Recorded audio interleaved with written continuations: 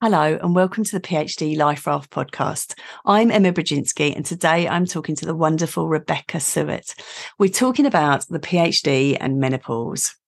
We talk about brain fog, we talk about HRT, and we also talk about cake. So I do hope you enjoy this episode.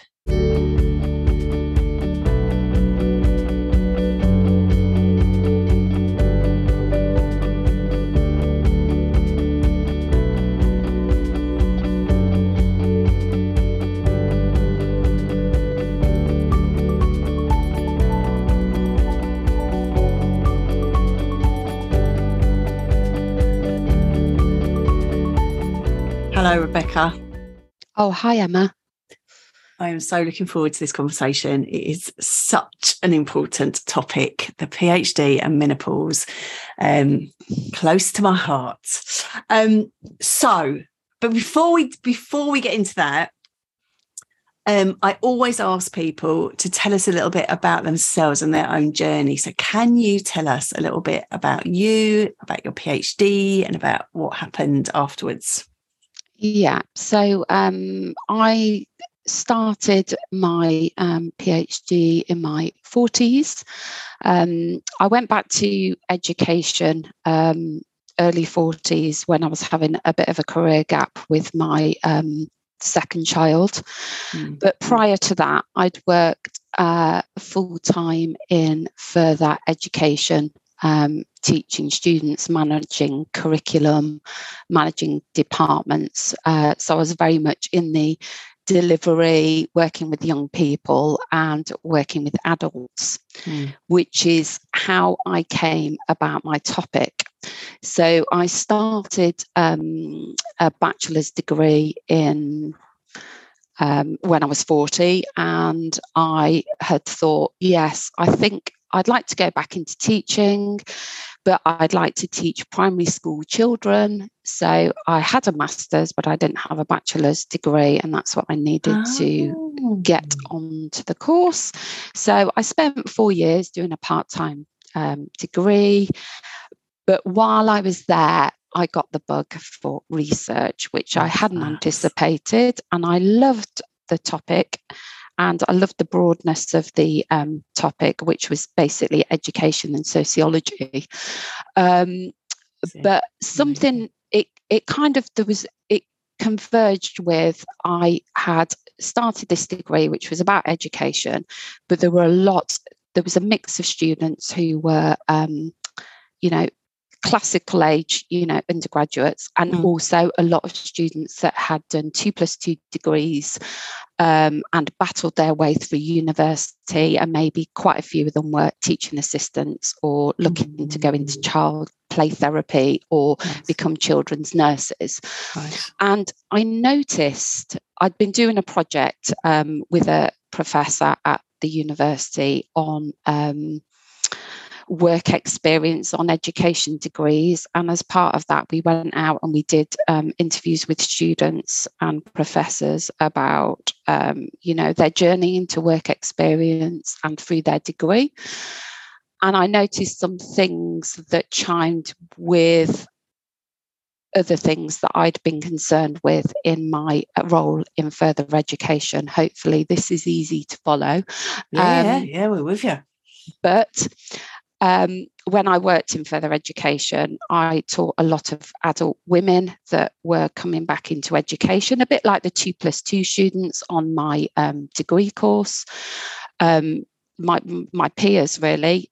And I noticed how some of these women come back into education thinking, yeah, I was teaching a vocational subject.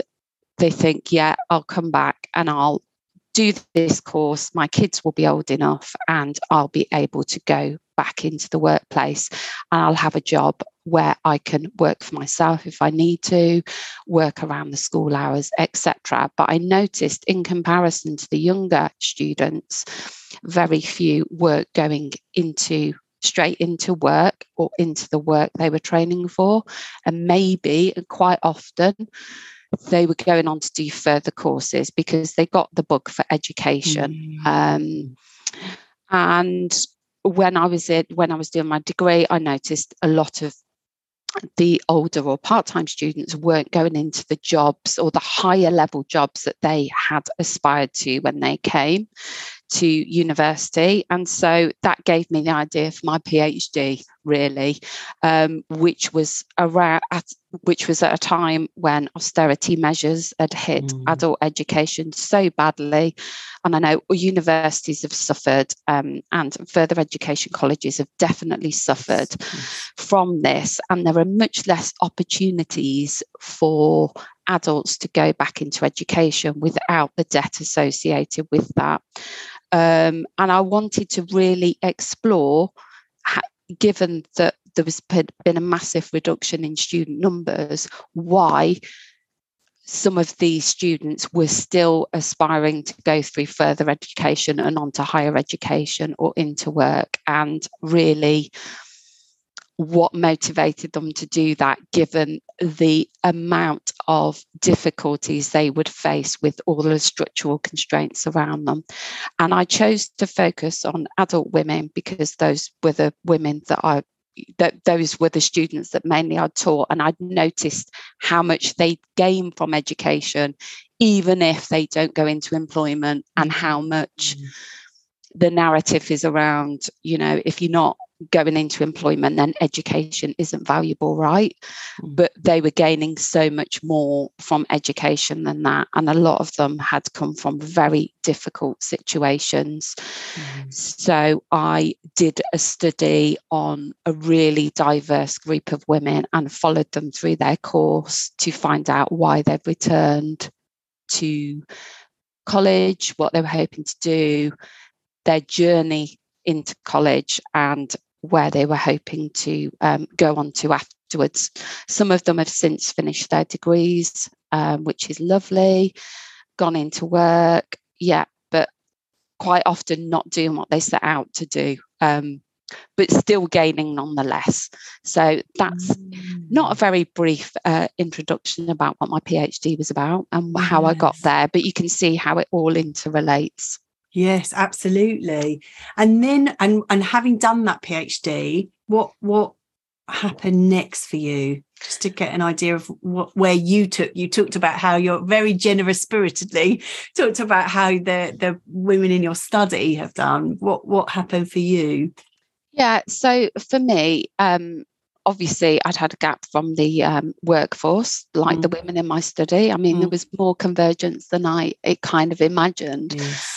And so I'd done some teaching alongside my PhD at local university, a Russell group, and, then found it really hard to get a job, even though I'd got publications, because I think my topic isn't HE and it isn't schools, it's kind of one of those less popular topics. So I found that really quite difficult, and that really did have a massive knock to my confidence. I know it's not unusual. I read the stats, and I did begin to regret doing the PhD. I thought this is like an albatross around my neck for a bit. And then I became aware. Then I started to think, well, you could do research anyway. You don't have to do that. And do you really want to do sort of casual teaching, in place of having a proper job where you got a chance of getting some pension? I know that is under debate and discussion. So I needed to get back into the workforce, and I was bored. I'll be honest, my brain was going dead. And without the PhD there to motivate you, it's quite hard to do the publications. Yes, absolutely. So I became aware that the civil service take on government social researchers, and they take on, statisticians for the ONS. Well, I'm a qualitative girl. So I applied for numerous jobs through them. And I spoke to various people that worked in the civil service and said, look, if I start out in, I don't know, a government department that's maybe not in my area or in my sphere of interest, what are the chances then of me moving across to somewhere else that I'm like quite fancy, like education, for example, or, you know, something to do with leveling up maybe. And that everybody has said to me, once you've done your probation, there is chance. So I managed to bag myself a job as a social researcher in the Crown Prosecution Service, doing some really interesting and taxing work, heavy duty work, requiring a lot of, you know, interpersonal skills, broader skills than the PhD in dealing with, you know, a different kind of way of working and getting through the layers of management and convincing people that we should do this research, and, you know, convincing them of your ideas is quite challenging, but good as well. And so I've been doing that for 5 months and I'm really enjoying it. Awesome. Yeah. So awesome. And I love hearing people's stories. And I know that listeners love hearing people's stories in terms of where the PhD takes people, because it can take you in all sorts of directions. And it sounds like for you at the moment, there's a bit of a ... on what happens next. So you might have to come back. But before we start planning the next episode, we want to get into this one, because you very generously said you'd be happy to come and talk about the PhD and the menopause. So let's get into that. How was it for you? This was something that was your lived experience. So can you share a little bit about that? Yeah. So, I mean, I think I started getting menopausal symptoms maybe when I was 42. So maybe when I was doing my bachelor's degree, I felt a little bit more rageful, should we call it? You know, but it coincided because I've got an older child. She's in her, you know, later 20s now. I feel really old. And then I've got a teenager now. So I had a teenager at the time ish and a new child, like a little one at reception, you know, in reception, in primary.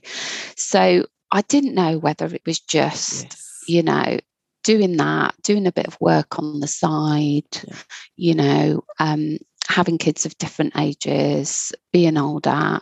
Yeah, I didn't know whether it was that. But gradually, as I progressed into my PhD, I had to do a master's in the first year, and I was fine through that. And then, and I've suffered with endometriosis lifelong, so I'm no stranger to having been tampered with hormones, to be honest. I'm so sorry to hear that, because that is a tough journey on its own. Yeah, and having to have, you know, things that put you in the menopause. So, but that is very immediate and very severe. Yeah. And so I think it was maybe I'd done my first year and I'd done my data collection, and I was maybe in my writing up year or halfway through, and I started to get really, you know, basically I was having a permanent period.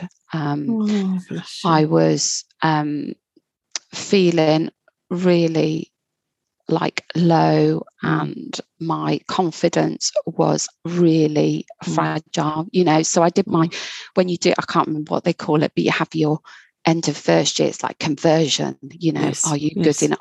And honestly, the lady, the professor that did my interview, she asked me challenging questions, absolutely prepared me for my viva, but I found that I was taking things very personally and, you know, fretting and becoming much more anxious. My PhD was 50 miles away. So I didn't go into the office every day, but then when I had to go to meetings, I found that driving became more challenging.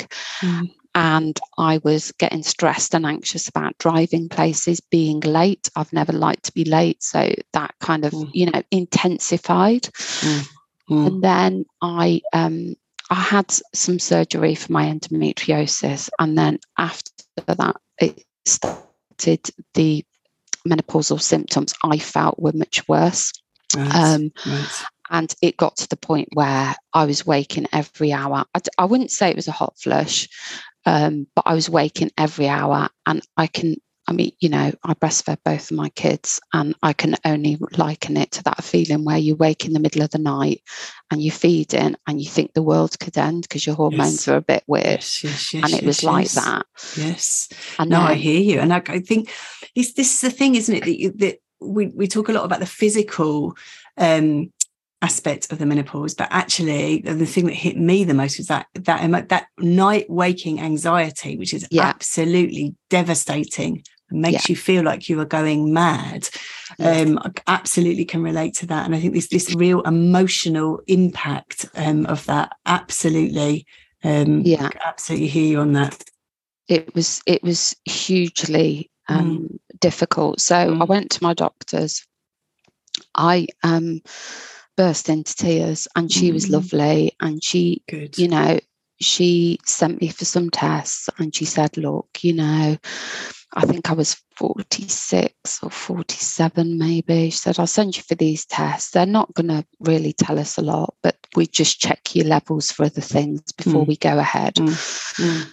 And then she basically said, look, probably better to have a bit of a gap from your PhD. And luckily her husband had done a PhD, and she said, I know what it's like. He sat in a room on his own for 4 years. Right.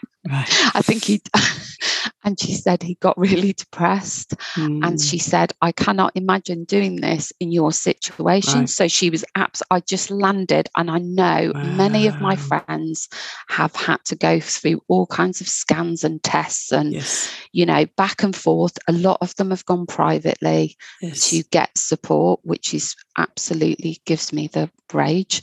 Yes. No, we were just talking before we started recording, weren't we? Most of my friends have had to fight to get any sort of medical support. But I'm so pleased. I love the good news stories. I'm so pleased that she was there and she was able to support you in that. How fantastic. Hooray for her. So they put me on it, and I on the HRT. And I immediately started to feel better. It's miraculous. It's miraculous. The difficulty was, I said to my supervisor, look, I think before I had my surgery for endometriosis, I feel like this, I've been going back and forward to the hospital, meaning the gynecologist, but I didn't say that. And I feel that something's not right. I'm really struggling to concentrate. They were, they were testing, and, they thought that they'd found something in the cervix. And so they were a bit worried about what that was. And so I had to go and have additional tests that I really hadn't bargained for before that. And then I'd already said to him, I'm having these tests, and he's like, oh, anything you need, just, but that was a bit embarrassing, I thought. And he said, tell me as much as you want. And I really liked him, but honestly, it was just embarrassing. I think his wife was a similar age to me as well. So I don't know whether he filled in the gaps for everything. But it was just totally embarrassing. And then when I've been to the doctors and things, I'd had this surgery, took a couple of weeks off, gone to the doctors a couple of months after that with the really bad symptoms.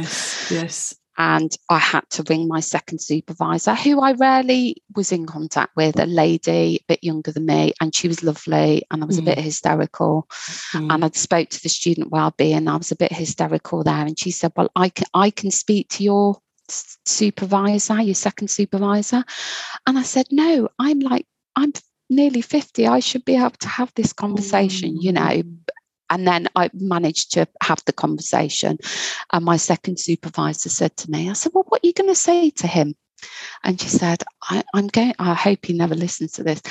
What I'm going to say to him is I'm going to do that. I can't remember the comedian's name where they're over the fence and he gets his arms crossed around his chest and they have the conversation.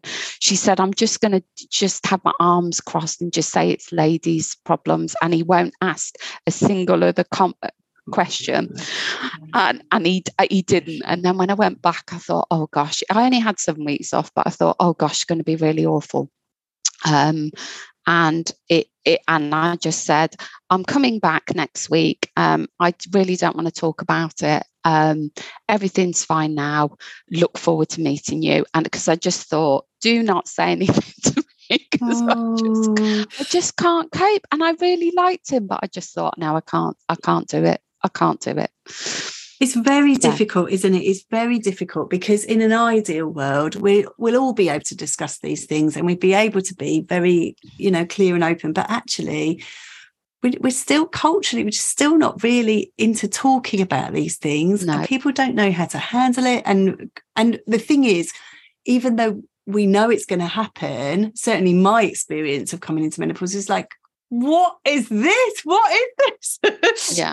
So you don't really know yourself. So this sense of being able to kind of articulate it to somebody else then becomes a real challenge, because you're not even really sure which way is up at that point. Yeah. Really difficult. I mean, I did have to take the time off because, as I said, I was not sleeping. And my second supervisor said, look, if you're not sleeping, you cannot function. And then I was crying. And luckily, I've got a great group of friends and they've all got dogs. And they take me out on these walks and make me freezing and dirty. But, they give me a good talking to, which is great. And so that, my good friend said, look, you need to take some time off. Yeah. Well, how brilliant that you have got those people around you, because that is really important this time. And I certainly, I really value my friends right now in this situation around me, and being able to talk through and go, is this happening for you? And what's that? So kind of certainly recommending people. We always say on this podcast about how important your people are. I think in the menopause, doubly important. So you took some time out, and was able to get was that when the HRT started and you started to get back a bit more on an even keel? I know this sounds cliche, but the minute I started it, I felt better. No, me too. It was within a week. Different person. I think a couple of days, and my friends were like, oh, actually you're quite scary now because you're like back on form. Yeah. That is the thing, isn't it? Because you feel like you've lost yourself, and then you go to kind of find back. So so I think if people are listening to this, and because I was always of a thing of like, oh, I'm never going to do that. 100%. I in some of the work I've done, I've worked with women who are recovering from breast cancer, and so if you'd have asked me 10 years ago, I'd absolutely never do it, because I'd read all of the stuff, the old research that has unfortunately, been prevalent in the media. And there's now lots of questions around it. So if that is something that if people are listening and that is something that they've kind of taken, you might want to go back and just ask some questions of that now. Yeah, and that's what I did. I did, as any good researcher would do. I did all my research, and I decided that yes, I was okay with it. I was a bit scared to start, probably, but then once I felt better, I thought, oh my gosh! And now, if you said to me, your doctor will take you off it after 5 years, which they were originally threatening, I'd say no. You can take it. You can take it off me when I'm in the coffin, because I'm not giving it up. There was that thing, wasn't there, where there were shortages. I really got a bit very, very worried about it. I was like, you can't take this away from me. Yeah, same. And I've had issues where I can't get it. So I am all over that, making sure I get it in time. Honestly, it sounds awful. No, I'm with you, and I totally understand. So if people are experiencing symptoms, I think this sense of going and asking, going to the doctors, and because I think a lot of people, I wonder if you've heard this, Rebecca, and people say, oh well, it's all right, I'm not really sure. Like you said at the beginning, you weren't sure what it is, because of course being very tired, being irritable, it all kind of you can kind of go, oh, that's because life's really busy at the moment or whatever. but actually that can be signs of menopause, and you might want to get that checked out. I wonder if there are any other thoughts that you have in terms of how to navigate that PhD journey. Yeah, with going through this. Well, I think firstly, I'd recommend anybody to have a look at the Balance app or the information that Louise Newson puts out, or the British Menopause Society. That's a really helpful resource. I know a lot of universities have got menopause policies now. So I'd looked at that for my university. The university I was at had done a lot of research on menopause at work. But it's only useful if you want to say, I've got this problem, which I was clearly in the, I'm just going to keep this on the down low, and we'll just say it's women's problems and nothing else. I think in terms of navigating the PhD, if you are suffering, and in it also, I had prior to this kind of all of these sort of real flare up where I went to the GP, I'd had frozen shoulder, which I didn't realise was not just related to sitting at your computer.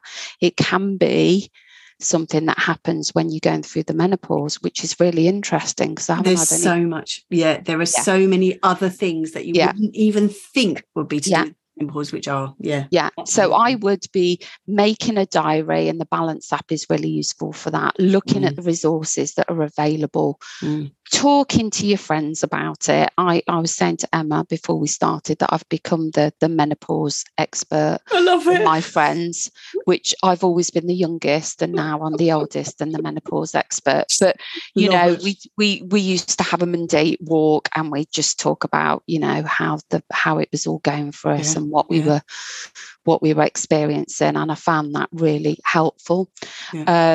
Taking walks and having your people, as you've so rightly suggested. And I think because people join the PhD at different stages of life, even though education PhDs tend to be older, they weren't necessarily as old as me or in the menopause situation. So I didn't find that I had great sort of allies there massively, but I had a lot of friends similar age that I could chat to, and it was good to just talk about that and not talk about the PhD at the same time, if you know what I mean. Because absolutely, because your PhD friends, that's what they talk about. I increased exercise. I looked at my diet, so I tried to take a really holistic approach to it, which isn't easy, because I think when you're going through the PhD, you're so stressed about getting finished.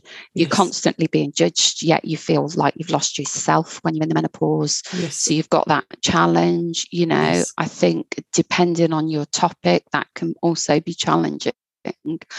And just for me, I'm not a morning person, so I found that really hard, being in I'll call it a proper job in inverted commas, where they expect you to write lit reviews at 9 a.m. I just can't do it. So I'm a night person, and I found that working when it works for you is better. For the outputs, for the PhD outputs, the writing outputs. I also found going on little writing retreats on my own away was absolutely brilliant. And getting out of the house and going to the library pre-COVID, any library was like a real treat as well. And kind of it's that, because I think your mental space is taken over, and it's quite stressful being in the menopause. So if you can just go somewhere else where it's a bit different, I found that really helpful. A really good tip. That I think that alone time becomes really important, doesn't it? Yeah, and walking in nature was a really big thing. I think I put in loads of steps, and that's something I've missed now. I'm in a proper job.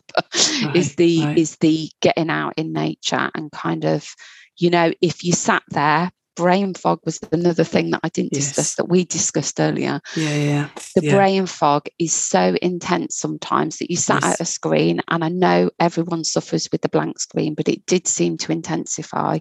And it's just, you get up from that screen and you think, okay, well, I've sat here for an hour, it's really not working, I'm going for a walk, and you come back and you mull over what you maybe wanted to write and how you might order it, and then you come back fresh.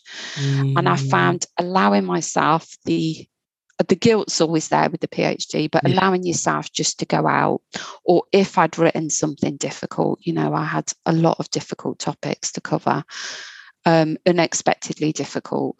If I'd written somebody's narrative story, for example, and thought, gosh, I just feel really sad, I would go out for a walk and just process it and get myself a coffee and maybe have a cake occasionally.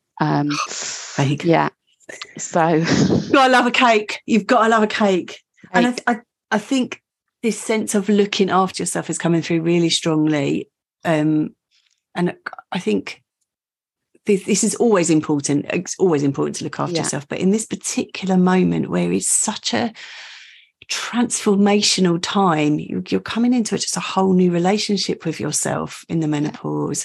And I think then it becomes incredibly important to take care of yourself and be attentive to your own rhythms, and doing the best you can with that. And eating cake is always good. And not too much. Occasional cake. No, I know. I know. And I'm really lucky. I've got a very supportive family. My husband does all the cooking, so I can't massively complain. I had all of that, and I know, a lot of my friends maybe don't have that, and so I do feel really grateful. And I was really lucky with my GP. Yes. And so I just try to be an advocate for my friends now where I can, and help them. Yes. And I think what's brilliant having you here today talking about this is that sense of being an inspiration in terms of you can do this, you can manage this. And I think because I've been talking to lots of people recently who are really struggling with this, and it's like, well, I just don't think I can do it. And it might be that it just takes you longer, or you do it in a different way. But it's brilliant to have you here, Rebecca, going, I've done it. I did it. It's that, it happened. It's okay. You can get through. I'm aware of time, and I could talk to you for a very long time. And we're going to, just to say that we, as always, we'll have now I can't think of the word, you see, we will have all the information in the show notes, so people will be able to click through and get, if they don't know who Louise Newsom is, they'll find out very quickly. So we'll put all that in the show notes. And so we're just going to close now. I wonder if you've given us a lot of brilliant advice here. If there's one or two things that you just leave people with to take away. Yeah, I think if you're in this situation and you're doing a midlife PhD, go to your doctor, seek help if you think you need it, and make a note of what's going on. You're not going crazy. And you can get through it. And then the second thing I'd say is just don't be hard on yourself if you're suffering with brain fog or you can't think of the word. Just put the X's. Somebody told me put the X's if you can't think of the exact word and go back to it. Do you find and replace at a later stage, just to keep your writing flowing? And that's those are two kind of really good tips, along with all the others. Brilliant advice. Put the X's in. I love that. That. Rebecca, thank you so much. Thank you for being so generous with your own story, and I wish you all the best with this new role that you're in. We were saying before we started, we might need another episode on that. So watch this space, everybody. Thank you. Thank you so much for being here. Thanks. And thank you all for listening.